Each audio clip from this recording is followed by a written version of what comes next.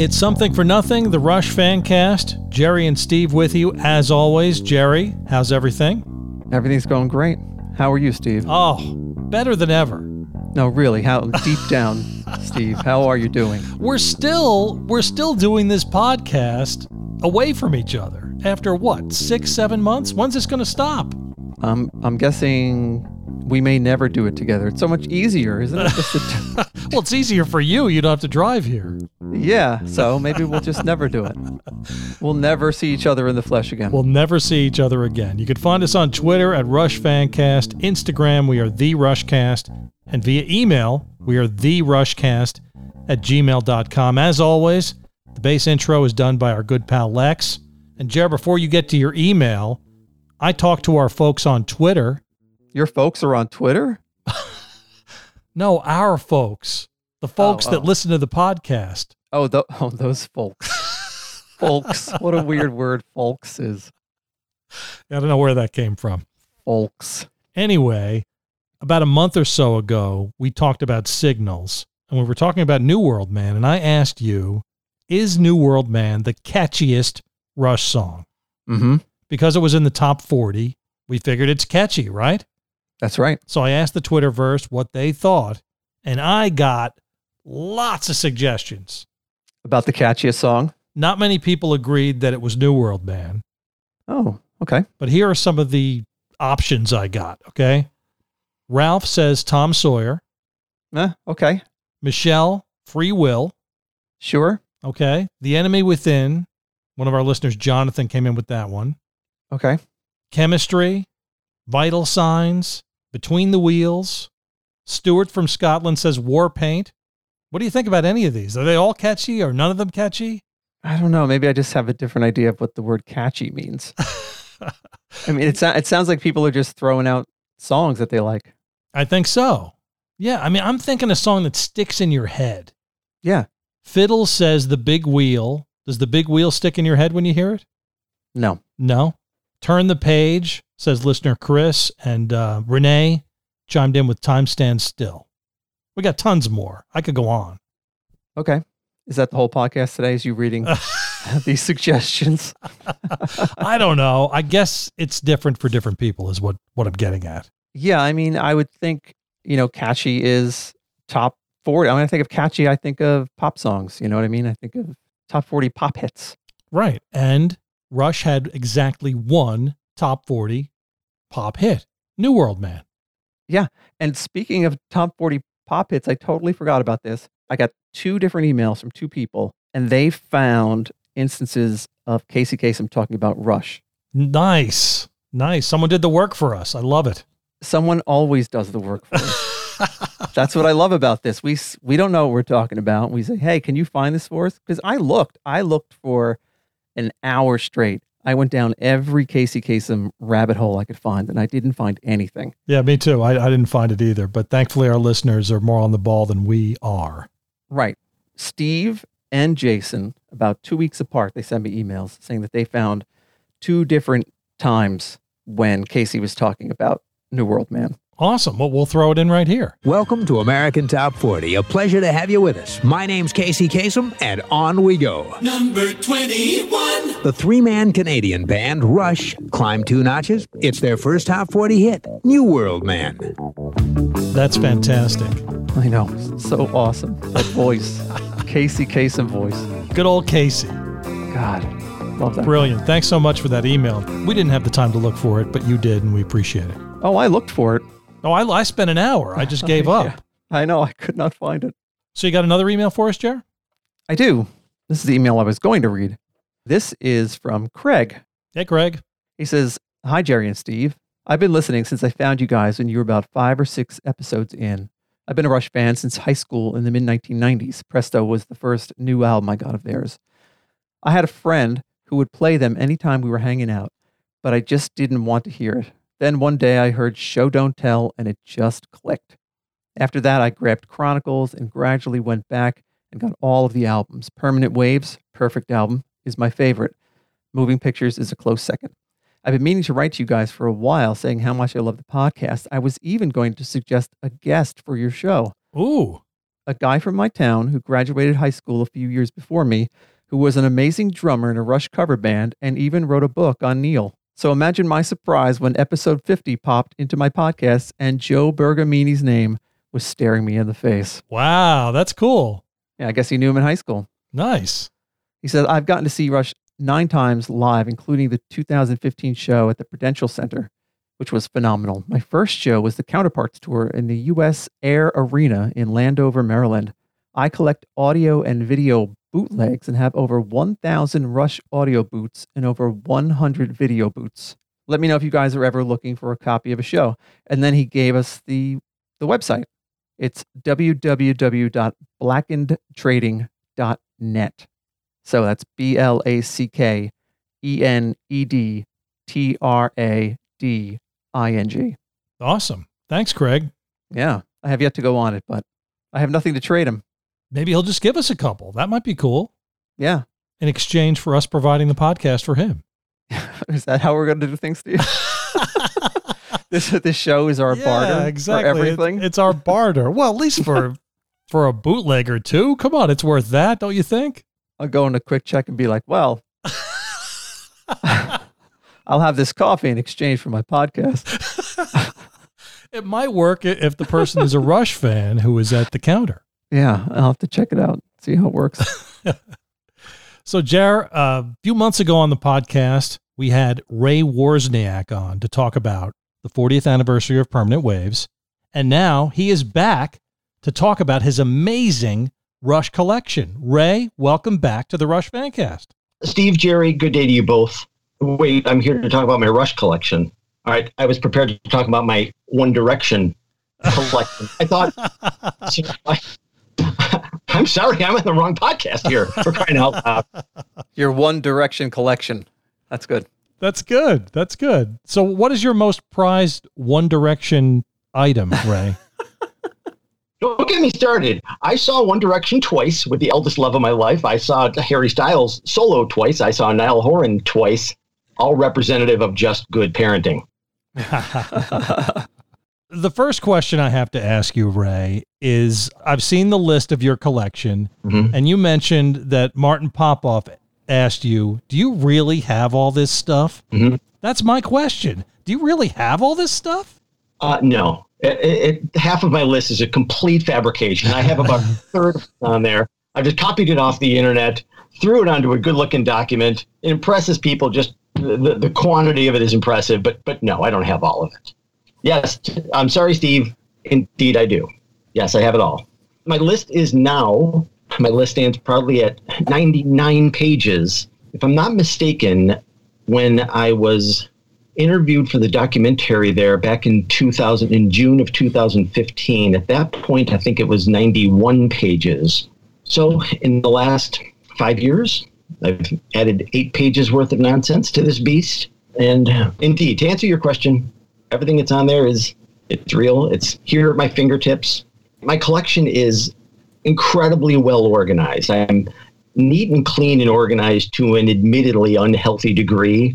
One of the chapters in my book on OCD-ness is dedicated to just that. That was a joke in there. Yeah, I know. That one's taking the longest to write, though, right? Indeed, yeah, it is. Yeah. But yeah, I'm neat and clean and organized to admittedly unhealthy degree. And my collection, not only is it real, if you were to ask me, hey, Ray, I saw item X on your list, I can put my finger on it easily and immediately. I'm not, going up into the attic and digging through boxes kind of thing. It's all accessible. Indeed, yeah. Yeah. And I will talk to you two happily about my collection. I happily share it with friends who come to my house just out of pride. I think that's a difference. Some people have said in the past, gee, what are you, some kind of hoarder? To which I immediately say, no, I'm not. I've seen enough. First of all, I've seen enough episodes of that TV show of hoarders. But those people, a lot of those hoarders claim that they're collectors, but collectors really want to share what they have with other enthusiasts with pride. So I'm happy to talk about all my nonsense here. Although I will continue to sarcastically reference it as nonsense, I will happily talk to the both of you about it and share it with people who come here happily and with pride. Yeah, I don't know if you're familiar with the comedian John Hodgman. No, he's not on my list of favorite comedians. Oh, He says that the difference between a hoarder and a collector is presentation. Oh, nice. I like that. Having things out in the open for people to look at and you can show off. Mm-hmm. So, Ray, you have this long list. When you come across something, do you immediately know whether or not you have it in your collection? Yeah. Really? I'm a slave to this list, for crying out loud. Part of me wonders if the collecting that I continue to do is out of contractual obligation to the band or if I'm just a slave to this list. But I know immediately if I see something online, in a store, whatever the case may be, I know immediately whether I have it or not. So you're impossible to buy a birthday present or a Christmas present for, Rush related. Correct, yeah. and that's okay, that's one thing impossible to buy a Rush business for. If there's a release coming out, whether it's a new DVD, a box set, a book, a magazine, anything, I'm going to go out and get it immediately. If something is announced today that a particular collectible, I'll use that term loosely, is coming out in 3 months, I'm not going to say, well, 3 months, that's going to be October. I hope somebody's going to get it for me for Christmas. No, I'm the fan. I'm responsible for my collection, and I will buy this stuff myself immediately. You're right, Jerry. I don't get things for my birthday or for Christmas. I've taken care of all those things myself already. Yeah. So let's start with the live audio recordings, Ray. This is at the top of your list. You have 431 live recordings. How did you acquire all of these? What format are they in? And have you listened to all of them? Oh, have I listened to all of them? Absolutely, I have. And I think part of my story with collecting, I wrote this down, Steve, part of my story with collecting begins with the thrill of when I got that first bootleg in the mail. And I love comparing that adolescent enthusiasm of 1984 to how we feel now in 2020. I remember getting this cassette in the mail and just thinking, oh my God, I have a copy of a show that Rush played in Colorado? Amazing. At that point, it was so new to me. Now, here we are in 2020 with people sitting at home on their computers watching shows live from halfway around the world. But back then, when it first started and I got that first audio tape in the mail, I think it was from Colorado, or I know I also got one very early from the Oslo, Norway show from the Hemispheres tour. I remember getting that one. But have I listened to all 431 of them? Absolutely, I have. I'll understand that, of course, a lot of these I began collecting back in 1982-ish, 83-ish. So as they were coming in, I listened to a lot of these back then. But as I'm getting new ones now, of course, I listen to them. What's the format? One of your questions there, Steve, is about the format. All the ones that I got back in the early 80s there, those were sent to me on cassette, and I have every one of those cassettes directly behind me, appropriately labeled. And it's not, I can't even tell you when the last time was I pulled one off the shelf. Heck no. I love them. They mean so much to me, those early bootlegs that I got. Of course, I pulled that cassette off. I have tons of CDs now. I should say, live CDs that have been sent to me. But I would never go to a show and tape it myself. I left that to the experts. I knew that somehow, one way or another, they would eventually end up in my collection. Now, do you still make copies of those and trade them with other fans, or have you stopped doing that? Occasionally still. There was a project that I was involved in within the last couple years that necessitated me copying some of those. So yeah, I still happily copy them for anybody who's in need. But at this point, it's not necessarily just trading. Hey, you're a fan. You haven't heard these. Let me send a couple things to you. You've got to hear this. The end. Just really sharing fanaticism with each other. It's not, well, I'll send you this if you send me something back. None of that. That would be impossible, right? No, there's tons of things. There's tons of things out there that I know that I don't have. As large in scale as my collection is now at 99 pages, I know there's still 99 pages worth of stuff that I don't have. And that's part of the thrill of continuing to be a collector. But I do want to add that even though my collection is as grand as it is, it's no more precious to me than what either of the two of you gentlemen may have, or what another fellow collector or fan may have. If there's another fan who's been a collector for a long time, but maybe only has 2 pages worth of stuff, I think I wrote that to you, Jerry. It's no less precious than what I have. I think I quoted Neil's line there recently, though we might have precious little, it's still precious. So a fan who has 2 pages worth of stuff as opposed to my 99 pages worth of things, those 2 pages, I'm sure, are no less precious to that person than are my 99 pages worth of nonsense. I will say, as much as I have, I am so glad that I am not a collector of either the Beatles or Elvis or Kiss, because as many times as I go to record shows and I'm surrounded by Beatles memorabilia, Elvis memorabilia, or Kiss memorabilia, I'm just so thankful that I didn't decide to dedicate my life to one of the 3 of them. Granted, I have all the Beatles US and UK releases, band and solo, and a lot of Beatles books and magazines, but certainly what I have of them pales in comparison to my Rush collection. My Rush collection has certainly cost me, many multiple thousands and thousands and thousands of dollars over the years. But compared to what it would be like if I were a fan of any of those 3 bands or artists, I'm thankful I made the choice that I did. I will say there is just something about having that collector gene in me that I recognize. Like, I do have a substantial collection of Seinfeld memorabilia, whether it's Jerry Seinfeld, the comedian, or Seinfeld, the TV show. I have a substantial-ish Seinfeld collection, and I think an even more substantial collection of memorabilia or music related to The Alarm, the band The Alarm. But that's representative, I think, just of that collector gene I have in me. But the difference is with The Alarm or with Seinfeld, I don't feel like I need to have everything. But with Rush, it is this need to acquire everything that there is. So as much as I know that I have, I know there's still 10 times more out there that I don't have. Now let's go back to the beginning, Ray. You saw Rush for the first time in the early 80s, right? April 5th, 1983, 4/5/83. That's why I am, by the way, Ray 4/5/83. Oh, wow. Yes, April 5th, 1983, the day that changed my life. So do you have, what's the earliest thing that you bought that you consider part of your collection? I remember getting this Circus magazine when I was on vacation with my family. I think it was in 1983, I bought this Circus magazine. I saw just a little Rush blurb in there. And at that point, my fanaticism was just beginning to take off. And I felt like, well, I'm loving their music as much as I am. Let me start getting my hands on anything I can read about these guys. So at that point, I just started buying, I bought that singular Circus magazine. And after that, it was just a bunch of other magazines. Then I decided, well, in one of those Circus magazines, I saw they had a pen pal section. And I thought, well, I'm going to put my name in this pen pal section and reach out to other Rush fans who might be similar in their level of enthusiasm and see if they want to trade with me. I did. And then my collection just completely took off thereafter as people were writing to me as a response to this pen pal ad that I had.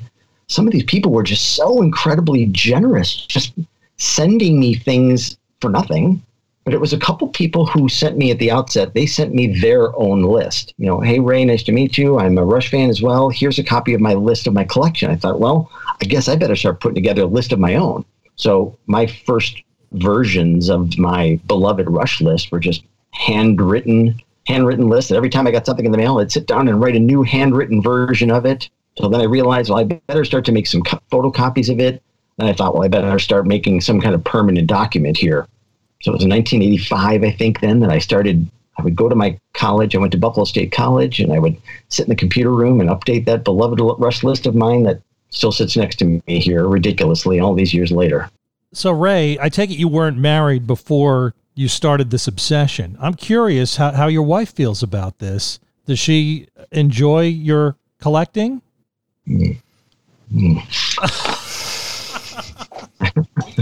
Here's a strategic pause here. How do I want to handle this one? My first wife has a healthy disdain for the band. How about that? Yeah, indeed. My life with regard to Rush began long before I met my wife. And thankfully, she's incredibly understanding and supportive of some of the cool things that I've experienced. So you mentioned, Ray, that there are many, many things that you don't have in your collection. Yeah. What are a few of the things that you don't have that you wish you had? What's your holy grail of Rush memorabilia? Maybe some kind of a headlining live Caress of Steel tour show. That would be awesome. But if you don't mind, Steve, I'll kind of expand on that question. Holy Grail. Okay, I think items 1 and 2 on the Holy Grail for collectors with regard to Rush are the first single and the first album. And I'll say right now, I have neither of those two. I don't have the first single. I know that goes for in excess of, $40 billion to find it on eBay or something like that. I have neither of those two, but I use those two, and I'm sure at some point soon they'll make their way into my collection. And Ray, you're talking about the first pressing of the first album. Correct. But those two items are clearly rare, but I made a delineation here on my notes of the use of the word rare. To me, there are items in my collection that are incredibly precious to me, but they're not necessarily rare. At the same time, there are items in my collection that I think are definitively rare. With regard to the first album and the first single, quantitatively speaking, those two items are undeniably rare, but the Rush fan base doesn't know that they exist. Conversely, in my collection, there are some things I have that I know they're rare because I think some people don't even know that these items exist. So I kind of draw the line there between being rare or not with regards to just the pure knowledge of their existence. For example, I'm going to turn around and grab this one here behind me. This item right here, I think this item that I'm holding is incredibly rare. And it's rare because I don't think anybody even knows that something like this exists.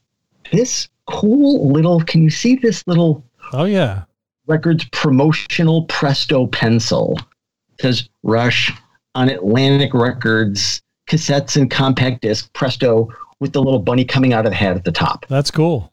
It's cool, but I know that this is rare because I know a total of 0 people who also have this. I've seen it for sale on eBay a total of 0 times. It's in great condition for sure. Yeah. This to me is rare because, as some of your listeners will be listening back to this podcast, hearing me talk about this Presto pencil, I guess as the majority of them would say Presto pencil. I've never even heard of that. Have your listeners heard of the first album released on Moon and the first single? Of course they have. And maybe some of them have it. But this is something I think is rare because of the simplicity of that. I think people didn't even know that something like that exists. I'm just amazed that you just turned around and picked it up and showed it to us. Like you do know where everything is. It's right next to this other pencil. I don't consider this to be really that rare. This pencil here was the pencil from the Baseball All-Star game in Baltimore from 1993 when Ged sung the Canadian National Anthem. Oh, wow. At that All-Star game. Here's a pencil from that All-Star game. Not a piece of Rush memorabilia directly. Tell me when you want me to just start going down the list, and I'll just start talking about a bunch of these things. But I guess the question is, does the fact that something's rare make it more important for you, or do you have a special relationship with certain items that aren't necessarily rare? Something that everyone might have that you still think is a prized possession in your mind? I'd say the latter, Steve. Whether something is really rare doesn't mean that it's going to hold a more special place in my heart. This Presto pencil that I just shared with you, supremely cool and incredibly rare. Is it the favorite thing in my collection? Good God, no. I think the both of you gentlemen, everybody listening to this podcast, who doesn't have all of your ticket stubs? If you don't have your ticket stubs, you two and everybody else listening, I cast shame on you. I've got mine. I don't think Jerry has his. I have to admit, a long time ago, I think I just threw the whole bag out. I had all of my ticket stubs from every concert I had been to. Ray's holding his hands on his head. I know. From the mid 80s through, I don't know, the late 90s. Oh, I'm grabbing my photo album with ticket stubs here. Having it. Ray's going to get his ticket stubs. There it is. Yeah. This is my ticket stub. This is where I keep my ticket stub, my Rush. Oh, wow. My Rush ticket stubs in this album. And there, on page 1, there's my ticket stub for my first show, 4/5/83. That is incredibly precious to me. When I die and I'm laying in my coffin, that's going to be in the pocket of my jacket, my ticket stub to that first show. So you've seen Rush 113 times, Ray. Correct, yes. Now, has your obsessiveness also caused you to catalog all of the songs you've seen performed? Do you have that information? no, I don't see that as being a part of the collection. To me, the collection is all tangible. Something like that would be just an online document that I could easily put together. But to answer that question, no. You mentioned you saw Rush 10 times in the front row. You had that in parentheses, 10 times on your list. Am I correct?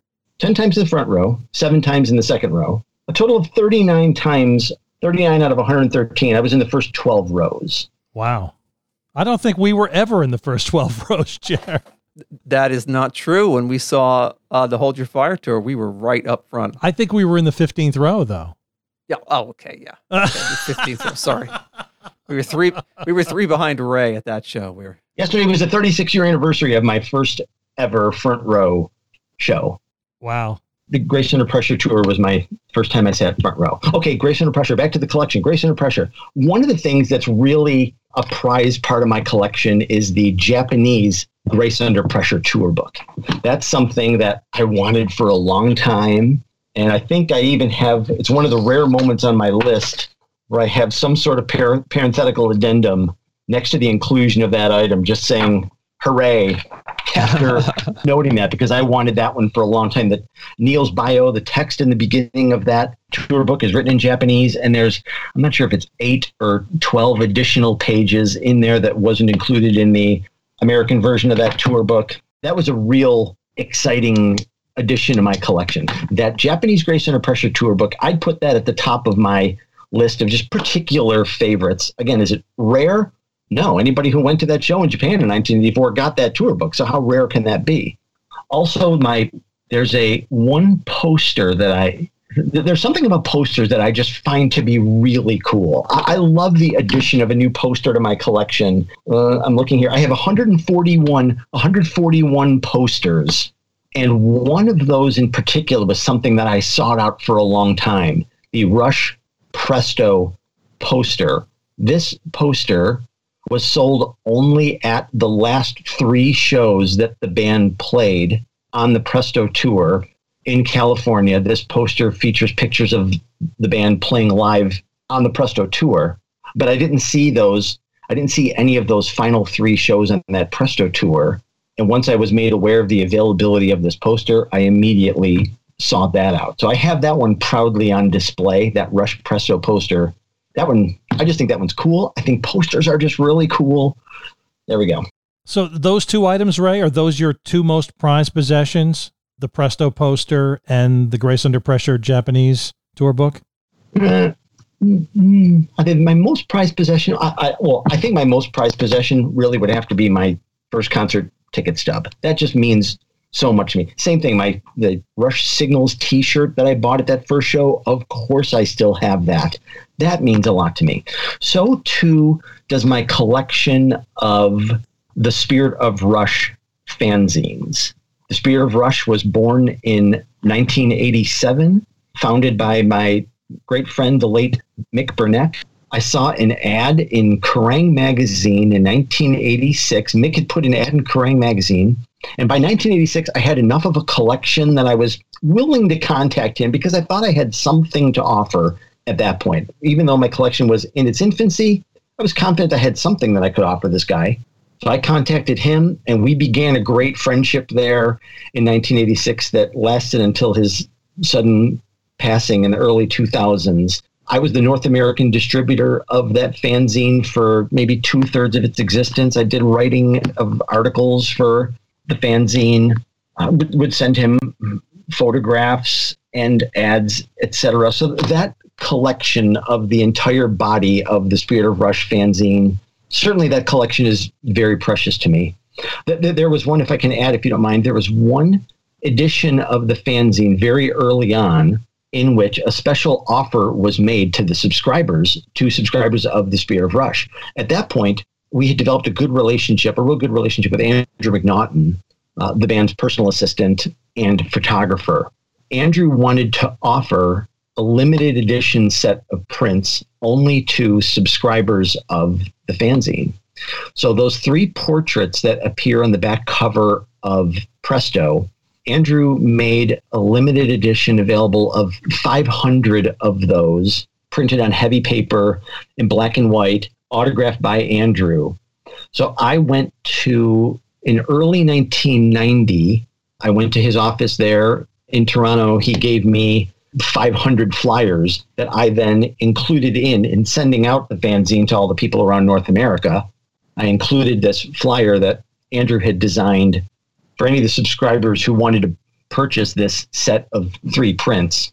I say all that as it relates to my collection. Certainly those 3 prints that I have framed and on display, those mean a lot to me. That's on my list of precious things. I'm just going to look down this list of mine here and continue to ramble about some of the highlights. Is that okay? Sure. I want to be respectful of any questions, but I'll just continue to ramble on here. Certainly, there are things that have come out in the last 10 or 12 years that I've been incredibly blessed and thankful to have been a part of. And any of these items in my collection, those absolutely mean a lot to me. When I get a book or anything that has my name in it, holy cow, that is incredibly precious to me. Certainly not rare, but these respective 40th anniversary box sets that I've been happy to be a contributor to, when I get those delivered here to my house and I open it up and see my name in that, oh my God, that's an incredible part of my collection I'm super proud of. Are those rare? No, they're not rare, but those are very precious to me. Those certainly mean a lot to me.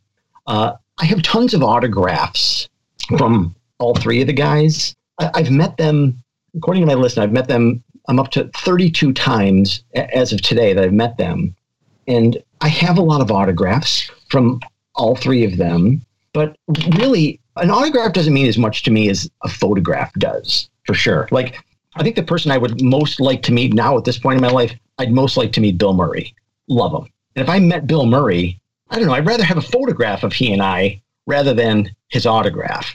So the photographs that I have here in my collection of me and any one of the guys in the band, those photographs of me and them together, those absolutely mean a lot. Those absolutely mean a lot, those photographs. Now, if you got a picture of you and Bill Murray's wearing a Rush t-shirt. I'll put that on the top of my want list. Just always carry a Rush t-shirt with you in case you meet anybody famous like that. Okay, I think I also mentioned Jerry in an email about Ged's new bass book. Yeah. I have a total of 6 of those. I have 6 different copies of his book. Admittedly absurd, but in one of those books, his autograph to me, he just wrote, unscripted. I didn't tell him to write this. Gave it to him. He gave it back to me and it said, "To the biggest fan." My first reaction was, I'm not the biggest fan. I'm only 5'6". Clearly, there's people who are bigger than me. But him saying "to the biggest fan," for that reason, again, this book that I have of his, is it rare? No. Thousands and thousands of Rush fans have that book.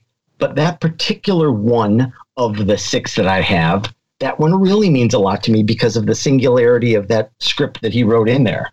Yeah. I was just going to ask you a question about one specific thing. I think we might have spoken about it before. It is the Trapper Keeper folder for the Permanent Waves tour. Yeah. Well, it's a 2-pocket folder that I will say, I hope it's okay to say this. I was disappointed that this Permanent Waves 2-pocket folder did not get included in the new Permanent Waves 40th Anniversary Deluxe Edition box set. I presented it for potential inclusion.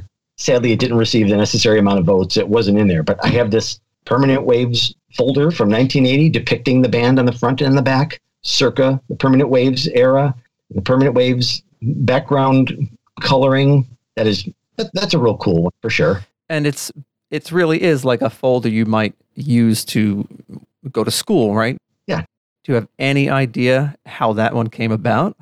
That was not an eBay purchase. So you've got to know, I'll answer that respectfully, Jerry, but I started collecting in, 82-ish. So eBay wasn't born until X number of years later. So the majority of my collection are things that I've acquired through trading with other people or just the generosity of other fans. And hopefully I've been just as generous to fans as well over the years. I know that particular item that you're asking about, it was not an eBay purchase. I think it was from my beautiful friend, Monica, who lives in Phoenix. Monica and Steve are two gigantic Rush fans. I could be wrong, but I think that Permanent Waves folder was due to the friendship and generosity of Monica. And do you think, was that sold in stores or was that given away? Were there 10 of them made? Like, I can't imagine going into Staples, going school shopping, and seeing a Permanent Waves folder. If you want to wait for about 11 seconds. Oh, here we go. I want to see it. Let's see it. I do. Here he goes. Ray's going back. Let's see how long it takes, Jer. Okay. 10, 9, 8, 7, 6, 5, 4, count slower. 3, 2. He said 11 seconds, Jared. It's taking him longer. Oh, we got it. 11 seconds. Good job, Ray. Here it is. In fantastic condition. Wow, the Velcro still sounds great. The chance of me selling this on eBay is exactly 0%. Yeah, here it is. Oh, wow. That's beautiful. Open up. There's your wow inside. There's the back cover. Nice. Well, that's in pristine condition, Ray. Yeah. Again, I had hoped that this would have been included in the deluxe edition box set. I presented it, but sadly that didn't happen. I'm not so sure why that one jumped out at me as being just a great thing in your collection, a folder. I like that you picked up on the minutia of that particular little something. Well, here's one that jumped out at me, Ray. I love it. I love it already. The Orbit Room Menu, the restaurant owned by Alex Lifeson. Did you eat there? Yes. Did you steal the menu? I'm currently borrowing it. I'm going to return it. I'm borrowing it. How dare you? How dare you imply any sort of illegality in the acquisition of anything here? It's a long-term borrowing. Yeah. Indefinitely. How was the food, Ray? I'm sure I got only the hamburger and fries. That's all I get wherever I go. I have a question about another item, Ray. Hold on. You going to get the menu? Well, the menu's over there. I could easily get it. Here's his business card with his name on it. Oh, wow. That's cool. Wow. Yeah. I like that one. I might have other ones that don't have his name on it. Okay, go ahead, Steve. What's next? The Rock and Roll Hall of Fame backstage pass for the Rush Fan Day event. The reason this jumped out at me is you put in parentheses, it was backstage pass number 001. So was that the first pass distributed was to you? Yes. That's great. Yeah, that's amazing. That's cool. It's a cool item. I like the fact that it is 001. I do like that. Yeah, it's great. Hey, you're the number one fan, right? Well, according to that laminate, yes, I am. I am fan number one, according to that. And again, writing to the biggest fan. Right. That's right. I'm looking at my list. Go ahead, Steve. You have another one. No, well, here's the question I have. Sure. As the number one fan, Geddy said it himself, right? To the biggest fan. You're the biggest fan. Mm-hmm. Is it possible you know more about Rush than the band themselves in some cases? Is it possible? Sure. Anything's possible. Is it true? Let's hope that we all find out one day very soon.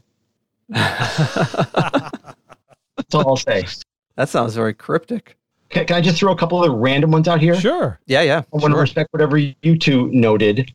1983, an album released by a French-Canadian young lady named Marie-Lynn Hammond.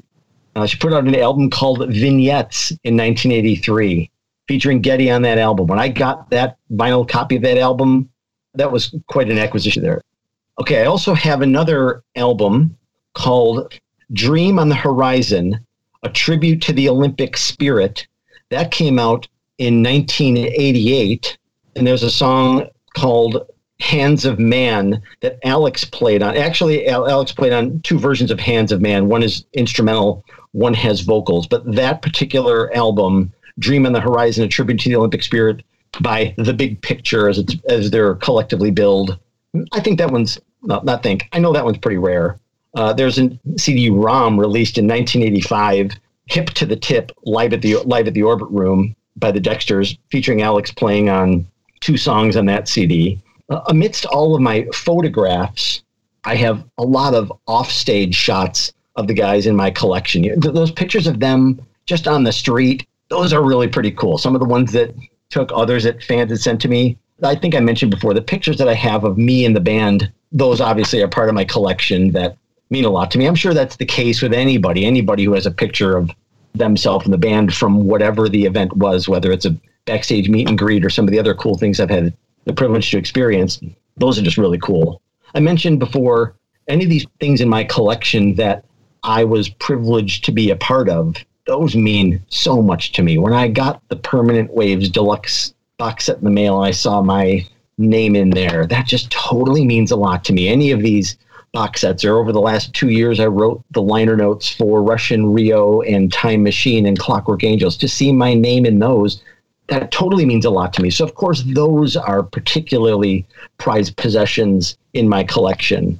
What about this one? Who else out there has the Clean Slate cassette? Alex produced an album by a Canadian band called Clean Slate, formerly called Tabula Rasa. They were originally Tabula Rasa, then they became Clean Slate.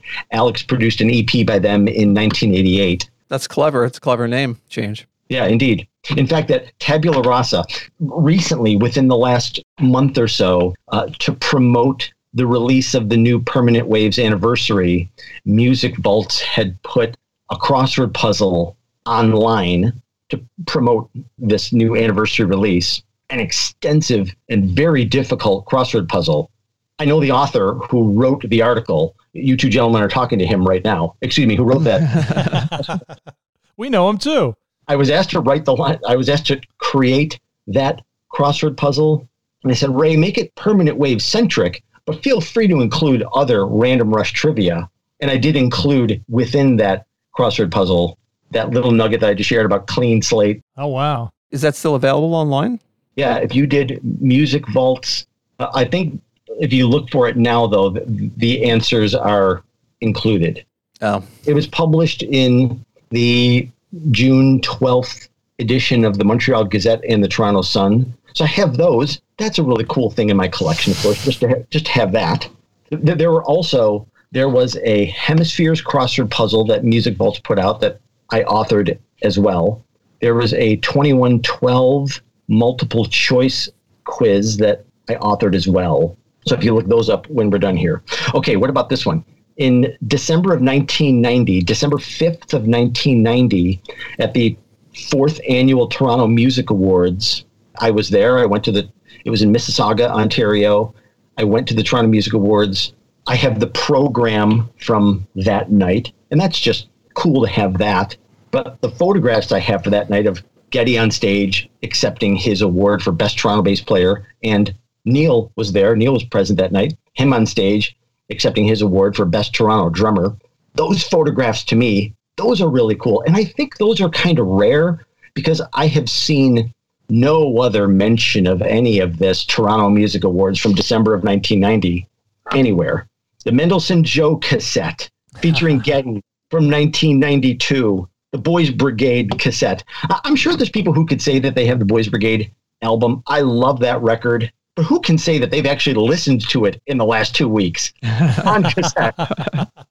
Well, that's a good question. I have a question for you now, just based on your extensive tape collection. How often are you dipping into these live recordings?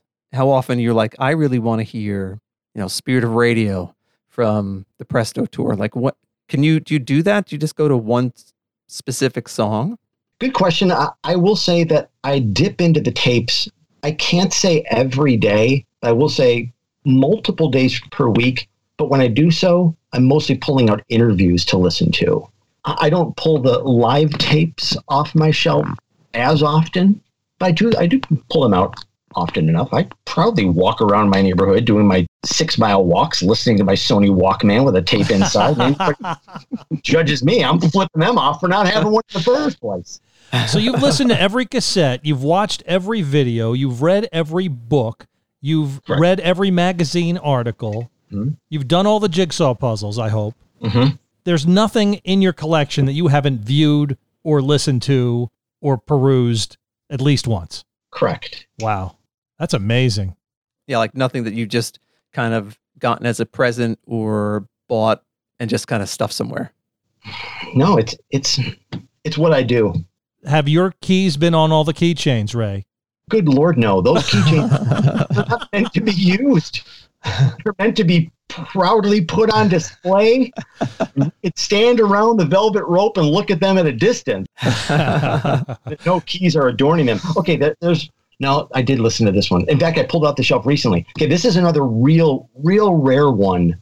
It's called the Star Jam series. The Star Jam series put out a Neil Peart style Star Jam series cassette in like 1987-ish. And I don't think I've ever seen this Star Jam series Neil Peart style cassette appear anywhere. I will say that I did submit it to Martin Popoff. I know that you two gentlemen talked to Martin in the semi-recent past. Martin's next book, Limelight. I sent him a bunch of photographs and memorabilia for potential inclusion in his book. Hopefully that Star Jam series, hopefully he chose to include a scan of that Star Jam series cassette in his book, because I don't think anybody has ever seen that one.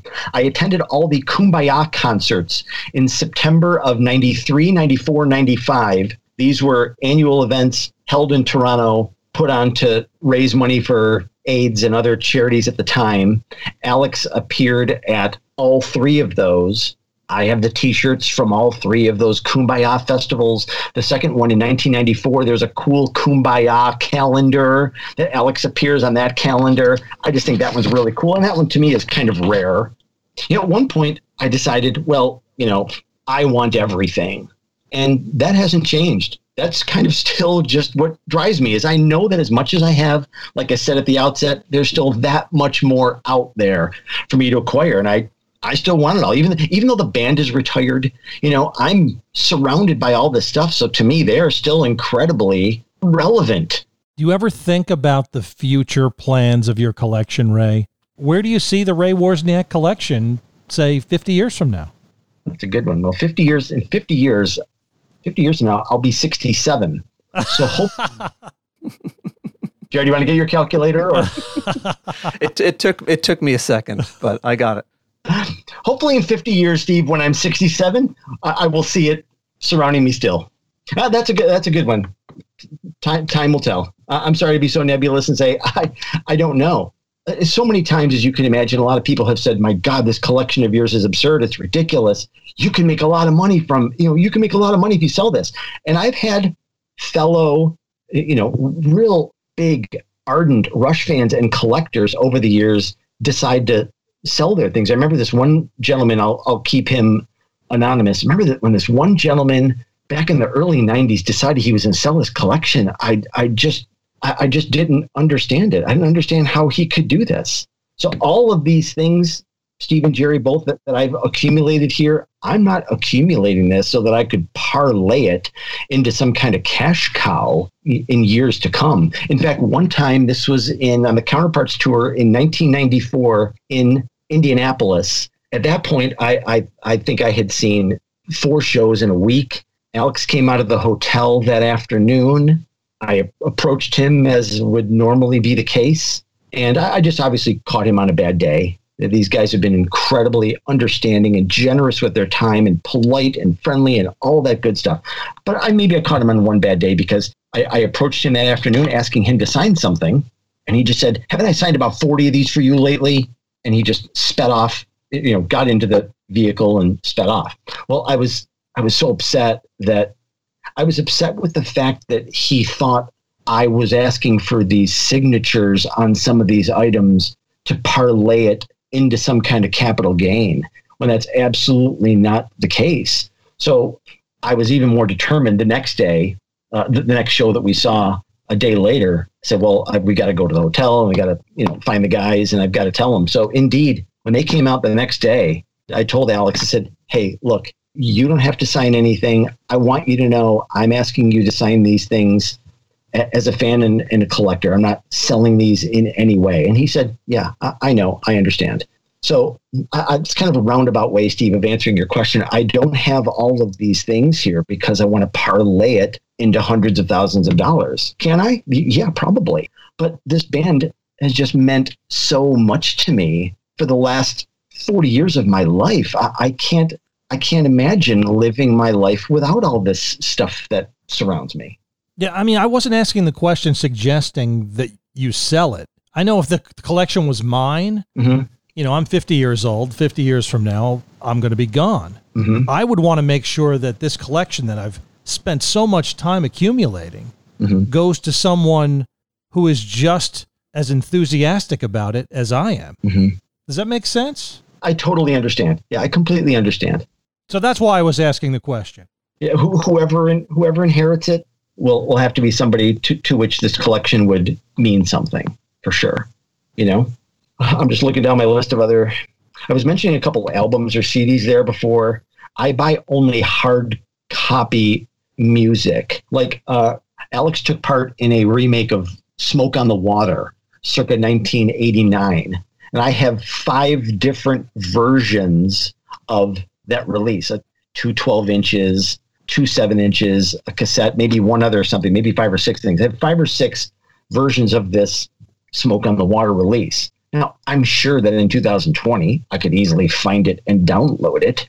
But no, if you come to my home and I want to share my collection with you, I want to proudly pull this particular vinyl record off my shelf. I want to proudly pull this particular CD off my shelf and share it with you. I don't download anything. My Rush collection is hard copy everything. The music I have is hard copy music. It's ephemeral enough as it is, right? You don't need a digital version of it.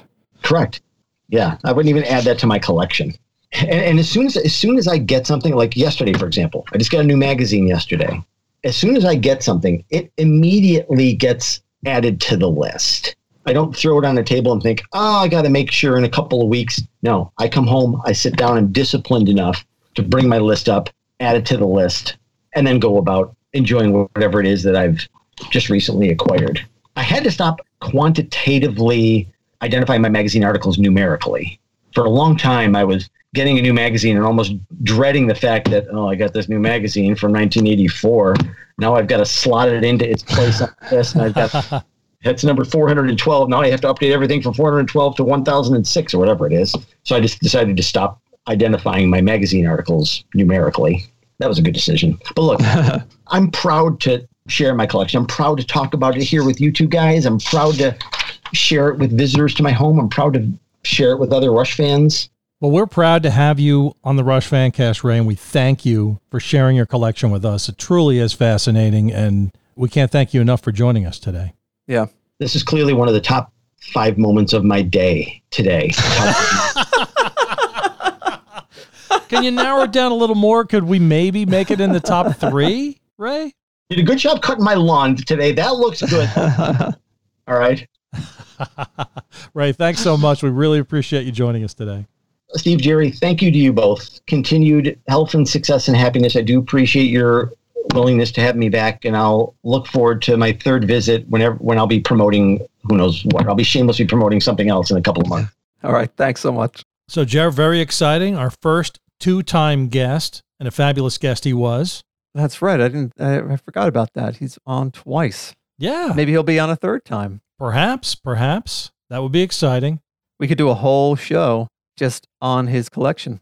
Well, we sort of just did, but we could do a whole year of shows just on his collection, really. I meant a completely different podcast. Oh, the Ray Wozniak Collection podcast. Yes, exactly. We could take one item from his collection and talk about that for an hour.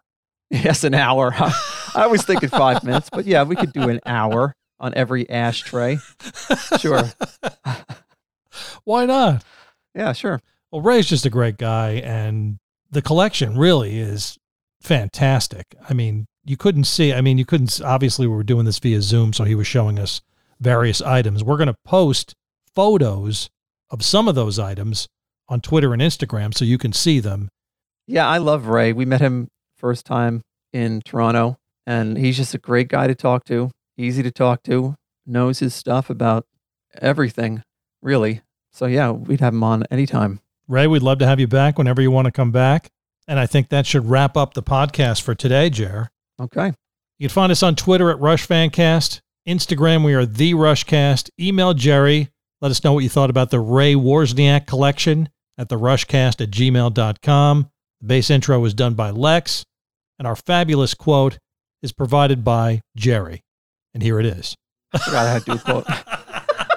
Are you serious? I totally forgot. I know. Okay, I got it. A planet of playthings, we dance on the strings of powers we cannot perceive. The stars aren't aligned or the gods are malign. Blame is better to give than receive. So true. It is. Thanks, Jer. All right. Thank you, Steve. Take it easy.